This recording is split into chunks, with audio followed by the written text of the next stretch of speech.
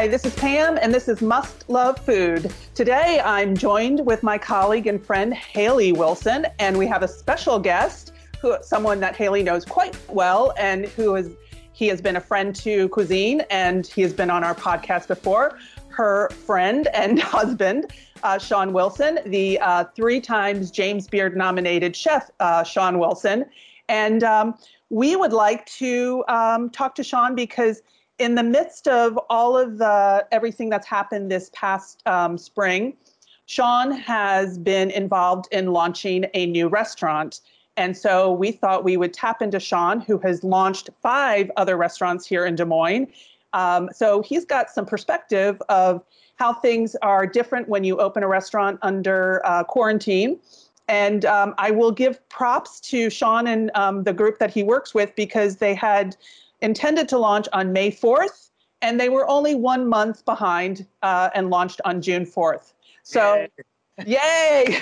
So, Shawn, I know this is a kind of a broad question, but as I mentioned, you have launched 5 restaurants here in Des Moines, some your own and some with others, and you've got a lot of skills and a lot of breadth in terms of your different types of food that you've launched in restaurants. So you went from owning your own restaurant to then working for the Justice League of Food here in Des Moines, which is a place where, and you've talked about that on our podcast before, where you worked with at-risk youth to try to give them skills. And you were involved before with the Justice League of Food. Then you were kind of boots on the ground.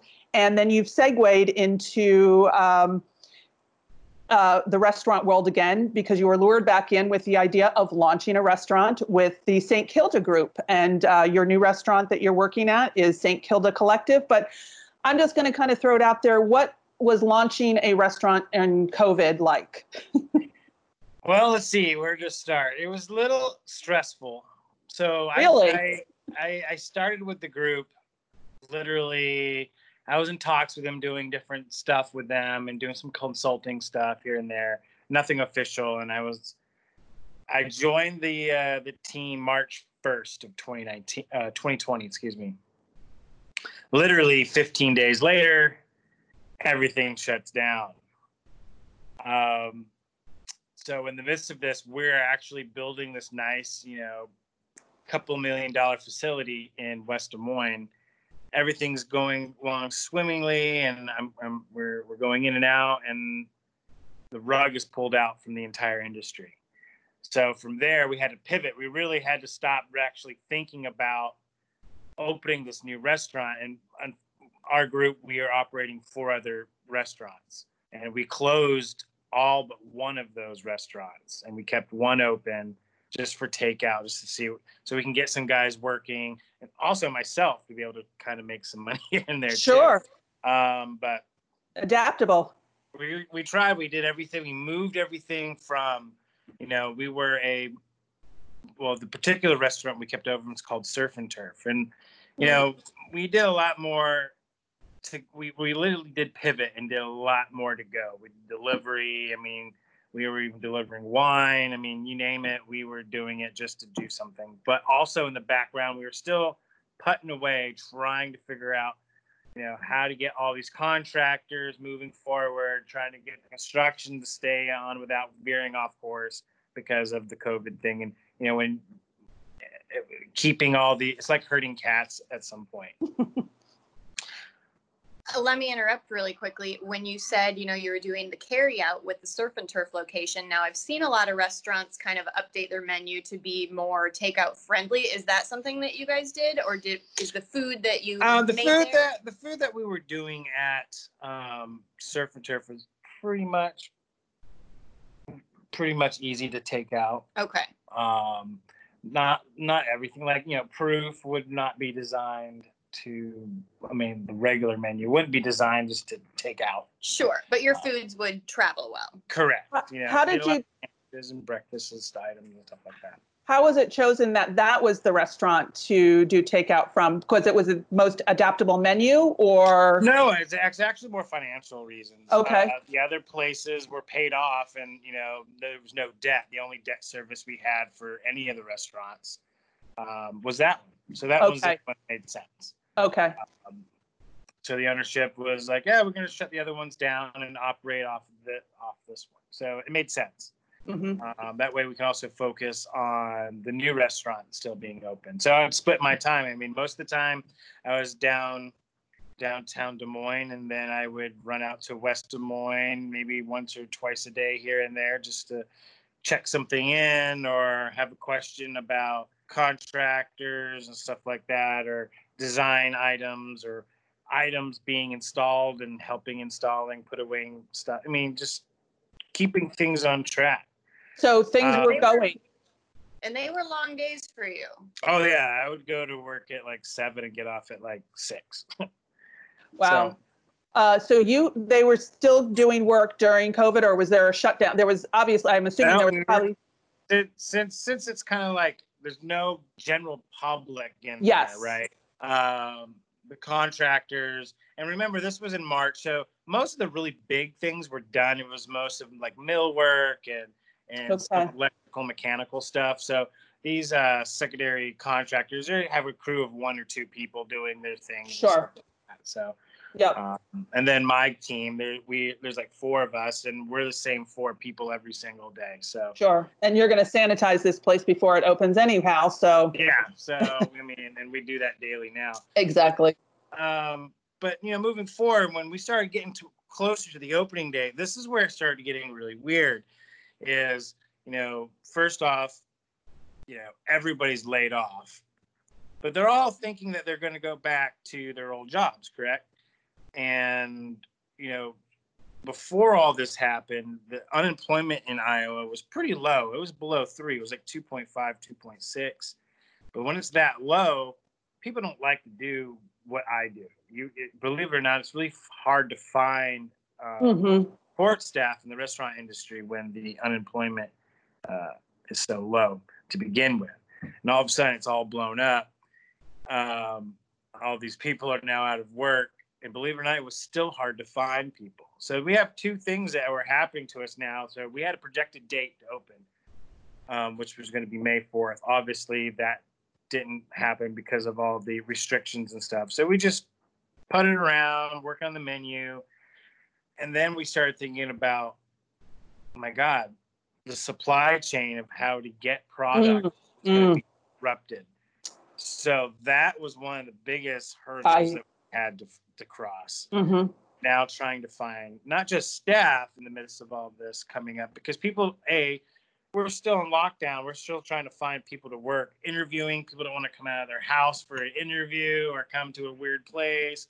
And then we're looking at prices of commodity goods, beef, chicken, dairy. I mean, they're through the roof. So, we have like 8, 9 vendors, and we're going through their laundry list of products and looking at the best prices, and then looking at future prices to see if they're going to come down or they're going to go up. Is it sustainable? Is it going to be, is it going to be sustainable? How are we going to, can we order this a week, 2 weeks in advance? Do you have any, it was kind of a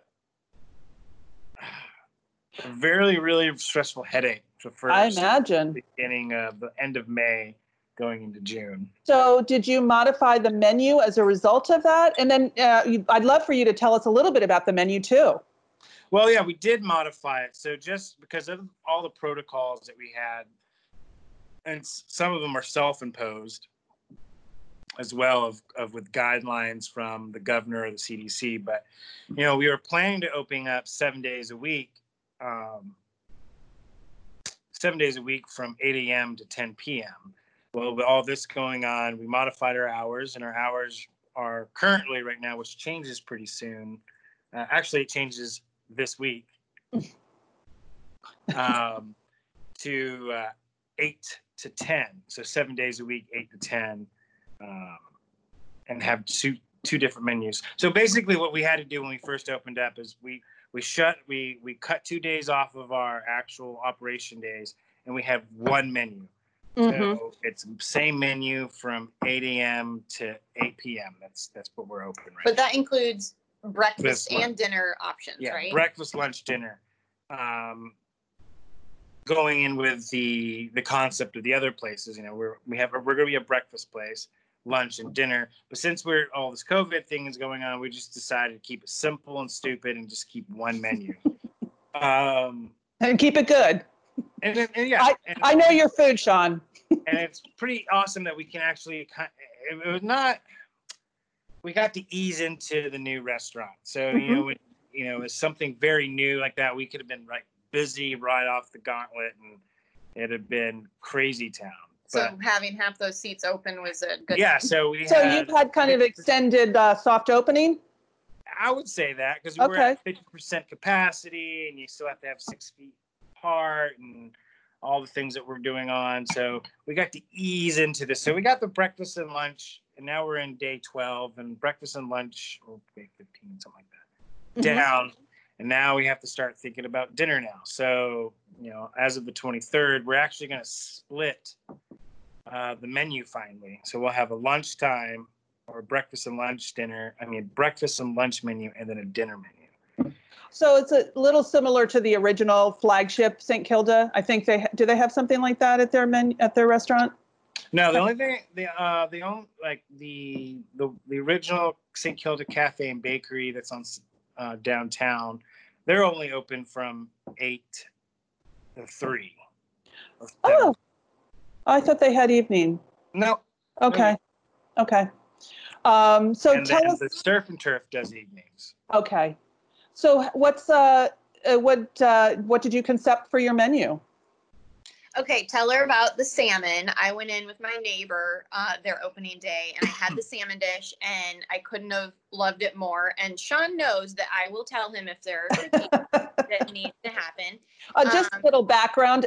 Sean and Haley met actually at culinary school. And so they're both graduates of the same culinary school, and I think share a lot of food talk amongst between one another.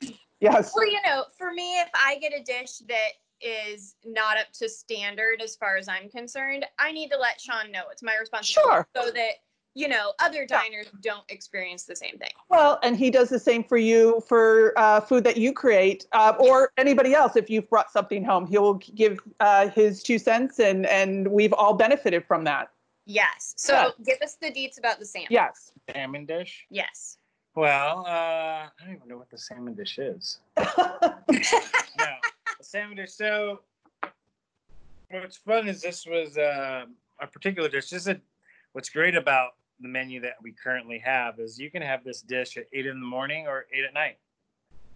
So the salmon dish is it's a wild sockeye salmon that's grilled on an open hearth, live wood fire. That's seasoned with sumac, lime, and fennel. But on that dish also, we do a green spring garlic, a spring onion and green garlic hash browns, basically. They're on the plate with a remoulade, salmon, and then we make this really awesome. This is Idiot or Genius moment where it's a mint salsa verde that's topped on there. So that salsa verde has mint, dill, parsley,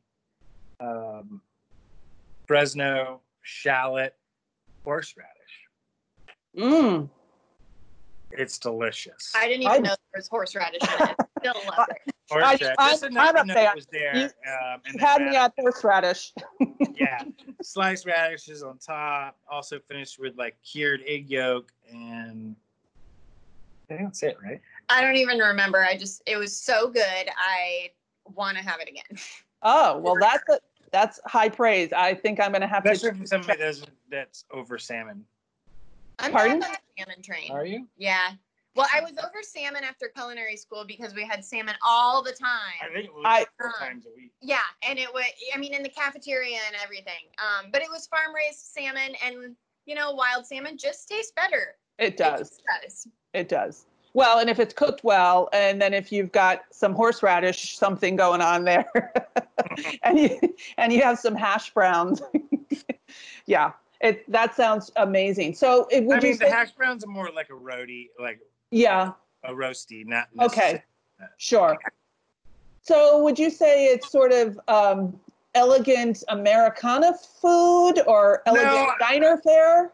No, I mean, again, it's a breakfast, lunch, and then dinner. So breakfast and lunch is going to be pretty static. I would still say it was elevated. It still has the class. I mean, you've been to the other St. Kilda's. Yep. It's along those lines. Maybe it's slightly different, maybe a little better. But dinner is, again, going to be its own beast. It's whatever we want. So basically, the lunch and breakfast menu, it's going to be pretty static. It might change maybe 4 times out of the year, where dinner we can change in real time, like every day if we wanted to, or every other day. So our goal for dinner really is every 2 weeks we'd drop 2 dishes and bring 2 new ones on, so you can truly cook with the season, versus just doing hard changes every 3 months. How deep of a menu do you have? Like, we still our lunch menu, our breakfast and lunch menu probably has around between 15 and 18 items. Our dinner menu will probably have about 12 to 20 items. So would you say you spent a fair amount of your time early on during COVID kind of developing the menu and all of that kind of thing? We did. Besides, working at Surf and Turf and helping with their daily operations, I was doing a lot of work after hours or here and there, actually working on developing the breakfast and lunch menu and a couple of dinner items, knowing that we weren't going to do dinner right off the bat. I then had help of my staff, 3 other people that have run their own shops before too, and get it and have pretty good insight of the area and just not basic, but extended knowledge, culinary knowledge. So it was fun not have to do it myself. Sure. But again, it's like herding cats because you have so many, too many, chiefs and not enough seamen. Too many cooks in the kitchen. Did you, Sean, develop the cocktail menu, or was that someone else? The cocktail menu I did not develop. I did develop the wine menu. Okay. Mm-hmm. There's one cocktail there so I went for breakfast the following day, and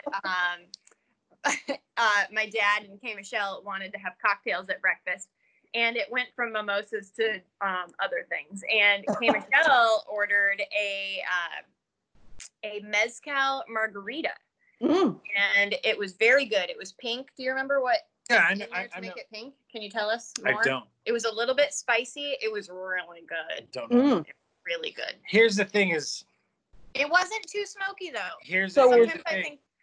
I do not like mezcal. Well, that's true. Not even a little bit. I don't think the smokiness of the mezcal was overpowering in this drink. Because sometimes for me it can be as well. Yeah, I'm not. I don't dislike mezcal, but I'm not on the same train as everybody else who's I love tequila. So yeah, I love tequila. I just don't like smoke. I mean, I like whiskey. And I like scotch. I just don't like Highland scotch because I don't care that it rains 347 days a year and the only way you can dry your hops and malt out is by burning mud. I'm cool with that. I just wanted to touch on 2 things too. For you listening, anybody in the Des Moines area, the St. Kilda Collective is in the Valley Junction area of Des Moines and West Des Moines, excuse me. Yes, it's just kind of over the border from Des Moines proper to West Des Moines. And St. Kilda, the whole group, as Sean said, there are 4 other properties, there's 4 total? We have St. Kilda Cafe and Bakery. We have St. Kilda Surf and Turf, and then we have the Collective. And those are the 3 places you can dine. Okay. And we also run DSM Catering, which is one of the premier catering companies in the metro. It's run by St. Kilda. Sure. And so just a little background on St. Kilda. That group, I'm not sure of the owner's name, but he is from Australia by way of Brooklyn, where he owns several establishments in Brooklyn. And I believe his wife is from Iowa, and that's how ended up in Iowa. Yes, his wife is from Des Moines. He's originally from Melbourne, Australia, and he's been I have a friend from there. 27 years, and he's owned this St. Kilda will be his 12th restaurant that he opened, and he owns a couple of restaurants in Brooklyn and some in Midtown. Mm-hmm. But Okay. all of it was cafe. He was from the cafe world, and he knows Sure. what he's doing. So Yeah. It was a nice change of pace when he came here and opened his establishments, and I think it's a nice fit for you to work with that group. But I remember seeing, I'm just going to say this, and I think I saw a couple posts from you, Sean, on social media. You have some new toys that you're playing with at the restaurant. Is that right? Oh yeah. Okay. Anything in particular you want to call out, or is there? Well, I mean, I would say it's probably, for instance, the cooking line is basically is a Heston cooking line. So literally, it's the only Heston cooking line in the Midwest. Can you explain what that is? So Heston is a brand, okay? Uh-huh. Basically, it's one of the premier brands. So all of Thomas Keller's restaurants now own Heston. Who? Thomas Keller. Just kidding. So usually you find them on the coast, and you won't. There's not even a Heston line in Chicago. Like, this is the first Heston they installed in the Midwest. Who pushed for this? Was that your doing, or how was that decision? Where was that decision made? That decision actually was made before I came on. I helped kind of like design it, but them going with that. Okay. Definitely they're doing. We also have another, and that's all made in the United States. We also have another big toy called, a Grills Work grill out of Michigan. And that's really fancy. It's a full open fire hearth, Argentinian style grilling system. Wow. That's wicked hot. I probably lost about 15 pounds just working on it. So the Heston, so what does that incorporate? What pieces or equipment? Is it, that's the range? That's the That's the whole cooking suite. So ranges, ovens, work areas. Got it. Okay. And it's sort of like a choose your own adventure situation, right? Like, they offer all these things, and you pick the pieces that you kind of want, and design it to fit, and it's custom too. Got it. You design the space, and they're like, okay, we'll put like 3 burners here. It's all. That's like kid in a candy store. I know, right? And the name Heston, can you explain that too? Because I don't think everybody knows what it's. No, Heston is just the company. It has nothing to do with Heston from Blumenthal. Nope. Oh, it doesn't. Oh, I've been thinking that this whole time. And then the grill work. So what do you do on the kind of things? Are you cooking on the open fire hearth? It seems regular fare, proteins, chicken, fish, vegetables. We'll do some desserts off there. Like, we do this really awesome strawberry, I call it a charred strawberry salad. So the greens are from local, farmer, same as the strawberries, but we literally throw strawberries into the embers and char them. Oh. And that's how. Yep. Cool. It imparts a really cool flavor to them, and with this nice robiola vinaigrette that we toss with there. Yum. So there's a lot of different cool ways to use that, besides just like we've wired up or hung vegetables and stuff around the edges to just impart some smoke. And is it like a pulley style system for lowering and No, raising it's a rates? crank. So there's actually a chain driven system where you can get closer to the grill or higher, depending on so the you don't heat needs of the grill or how hot the fire is. So it's kind of like open fire grilling, or pit grilling, kind of like.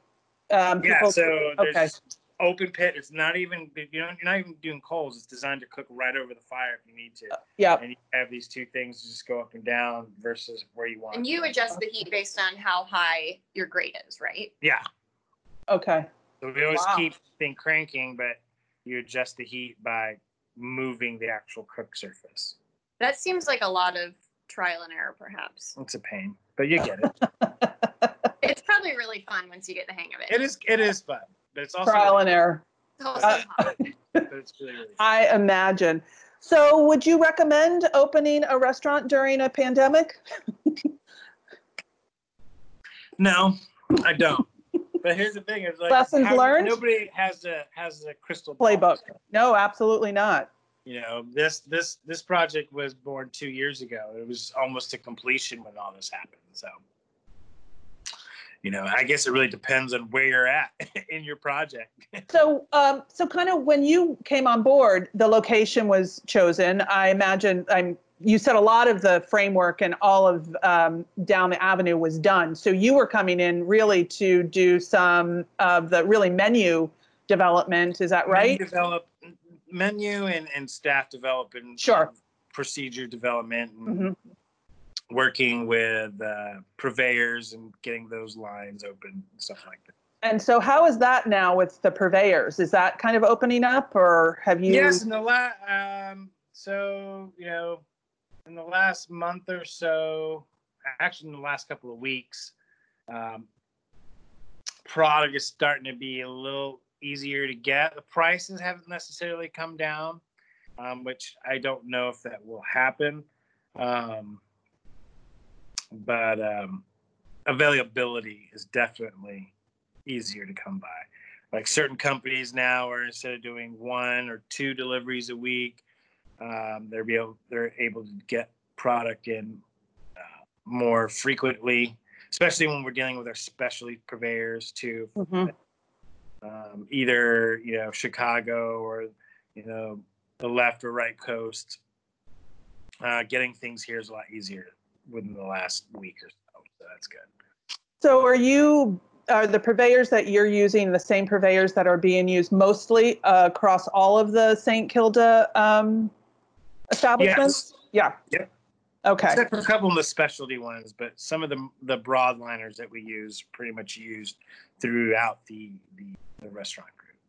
So how big of an establishment? So you the rules are off now. So it's not 50% capacity anymore. It's 100% capacity. Yeah, yes and no. It's okay. There is no 50% capacity. You can be at 100. We still need to be 6 feet apart. Oh, which okay. kind of means you're at 50% capacity. Yeah. What about outside? Do you have outside seating? We don't have any outside seating. Okay. I mean, the space itself. So the great thing about the space is it's a very large space. It's about 7,000 square feet. Oh. The kitchen is completely open, so you can see everything that's going on. Uh-huh. So that's part of the experience. And then we actually have probably about 10 seats where you can actually sit at the bar staring into the kitchen. Mm-hmm. So I can turn around and just start talking to you. That's how close we are. Is that regular seating, or do you need to specifically request that? Those depending on like what we have going on. So if we have like an event where we're doing a cater, well, we'll back up to that. But we do have, within that thing, we have the catering area or event space that's towards the back. So like if we were doing a large party for like 40, 50 people, I don't think you'd sit at that counter because we'd use most of that for plating and stuff like that. Okay. But for like a regular night here and there, yeah, definitely. Okay. Right now, it's always my preferred place. You're not doing, sure. Any seating there. Okay. And we probably won't do seating there for a very long time. Is that because you, the 6 feet issue? Correct. Okay. And, you know, having people that close to the food. I wondered. Yeah. Are you guys having to mask up? Wow. So one of the protocols that we have is we do have masks. And, you know, if guests come in with masks, we're completely fine. If they don't have masks, we're completely fine. We are not requiring our staff to wear them, but we do tell you when you sit down, if you want us, like if I was your server and be like, would you like me to wear a mask? We actually will ask you that. And if they say yes, then we have no problems with that. Sure. The kitchen, we went toiling with that, the fact that we were going to try to wear masks, but the line itself was about 145 degrees. Yeah. And I was like, all the cooks will quit. So, but also, we followed the science, and hasn't any been food transmission of COVID anywhere. Sure. So, science is on our side on that side. Also, It's really hot. So you don't have any restrictions on your, it's 100%, but you've got the 6 feet rule. So are you doing like every other table kind of thing? Every other table, correct. We do every other table, and we won't do parties over 6. Okay. So you take reservations? It sounded like? Okay. Yes, we do. We take reservations, we do walk-ins. Do you have reservation via Open Table or? You can find us on Yelp. Okay. Directory there. You can get reservations or go to the website. Okay. And you do take walk-ins, but we cannot sit at the bar because my favorite place to sit in a restaurant is the bar, and I love to look at a kitchen. Well, there's 2 bars. There's the bar itself, which is where you can sit there. You can sit at the regular bar like any other place where the bartender is going to serve you a drink. We also have a bar where you sit right in front of the kitchen. It's separate. I gotcha. Okay. You can't sit there. Okay. Now I understand. No, that makes sense, that being that close to the food and you want to just err on the side of caution. Yeah. Yeah. I think the public appreciates that, I'm sure. Yeah, so you can still sit at a bar and have a cocktail or a glass of wine. Okay. You can't sit at the second bar in front of the kitchen. And you can eat it. You can eat at the first bar too, as well, along with your cocktail. Okay. Yep. So I don't know, Sean. I'm sure this is not what you thought you were signing on for when you. No. Definitely not. But I would say, at least from an outsider's perspective, getting the inside scoop, that the group he works for has handled this all really well. Maybe behind the scenes it's been crazy, like ducks underwater, That's everybody. But it seems like things have worked out really well as far as like which staff to keep and keep things moving really well, and when to bring people back. And I don't know, maybe it was just timing, but I'll attribute it to the owner and group as well. Owner's name, Alex Hall. Yeah. Thank you. And I mean, I think that's probably all leadership. I mean, from him and stemming down all of you guys who are sort of at the helm of different places. But I think it's leadership that trickles down, and also adaptability. And I think, when you have to make a quick decision, sometimes it's easy because you really can cut through so much of that BS and really just say in or out, yay or nay. Yeah. I mean, there's no emotion tied to it. It's all fact-based, and we try to take the emotion out of it because you can make bad or good decisions. Sure. Over emotionally. But I would think that it makes you feel good to be part of a group that you're pleased with the way that they have adapted and that they have proceeded. I think that makes a big difference in one's life and career. Oh, totally. If when I sold Proof and I was out, and it's pretty much not gone out to pasture, but I was like, I'm done with it. I'm done. Yeah. I accomplished everything I needed to do. And then they pulled me back in. Well, I think, and I wouldn't have done that for anybody. So sure. I feel real comfortable there. Hey, any lessons learned, you would say, in this period of time, whether from transition from Proof to the Justice League to St. Kilda, or just kind of adapting during pandemic? And if not, that's fine. But if there's believe it or not, there's not many things have changed in this over all the different places I've worked or helped opened or opened myself. It's all the same things, just timing is really different. Mm-hmm. I don't necessarily, I've learned,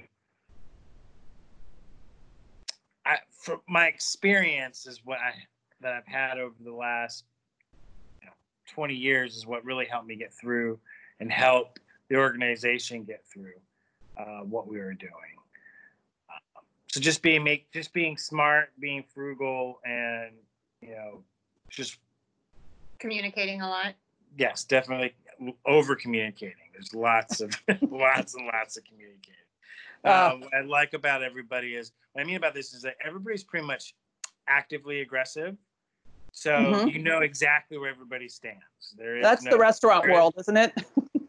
Well, I wish that was everywhere. Okay. And the fact that you know where exactly everybody stands. There is no reading between the lines. What did you mean by this? Or like, this is what we need. This is how it works. Any questions? All right. Again, that whole take the emotion out of it. Yes or no. Exactly. Make quick decisions and move on. Let's not belabor this. Correct. Well, and I think, it's kind of getting back to basics. I'm standing in front of a stove. I'm cooking. I'm doing something I know. But as you said, 20 years. I think what do they say that it's when experience and opportunity meet and you then excel or succeed. And I think that's part of it. It's you have a wealth of experience. You've stood in front of a stove. You've opened restaurants. You've developed menus, and it's so it was sort of like, yeah, I got this. I've done this before, and and the great part of it is that I don't. There's part of it that I don't have to do. Like, right. When I owned it, I was a chef owner. Sure. Yeah.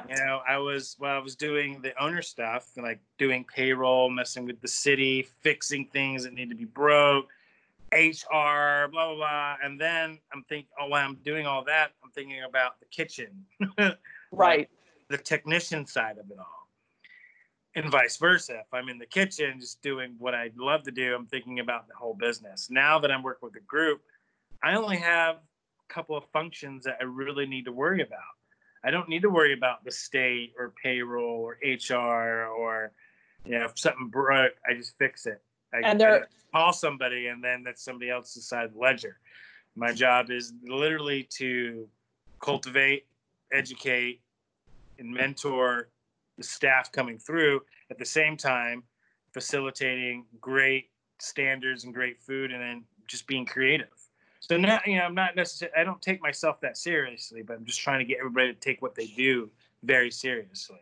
We still have fun in what we're doing, but right now, since that bandwidth is so much smaller now, as in get to really focus on the things that why I was brought there to and excel at. Well, and I was going to say, and they're the functions that you really want to focus on and that you enjoy. Yes. Take the get you out of the weeds so much, and some of that. Hey, listen, I think we all would love to be able to focus in that arena, just that we love. And I'm happy that you found a place to be able to do that. And well, I think Des Moines is lucky to have you in the food scene, and I think we are lucky that you are continuing to be at the helm and create and mentor and lead. And I'm looking forward to going there, sitting at the bar. Haley, I think we need to make a date. Yes, I was thinking the same thing. Yeah, come on down. I cannot wait. So today we've been talking to Shawn Wilson, Haley Wilson. His wife and I have been talking to Shawn Wilson, 3 times James Beard nominated chef, and he is at St. Kilda Collective in West Des Moines, in the Valley Junction area of West Des Moines. There are 2 other locations of St. Kilda in Des Moines proper. There's this St. Kilda Cafe and Bakery, and Surf and Turf by St. Kilda. And that is in the East Village in Des Moines. And if you haven't tried their food, it's definitely worth a stop. I actually replicated one of their dishes for cuisine. What was it? It was the mushroom toast that they have at the cafe. Really, really good. But I look forward to trying some of your food at the Collective, Shawn. So thank you for giving us some insight into your world and launching a restaurant during COVID, and also just your new experience. We appreciate your time. And so check back with Must Love Food next week, and follow us. Look at cuisineathome.com for inspiration and recipes. And follow us on all of the social media for recipes and some fun tidbits here and there. So thanks for joining us today, and look forward to you coming back next week. All right. Thanks. Thanks. Bye-bye.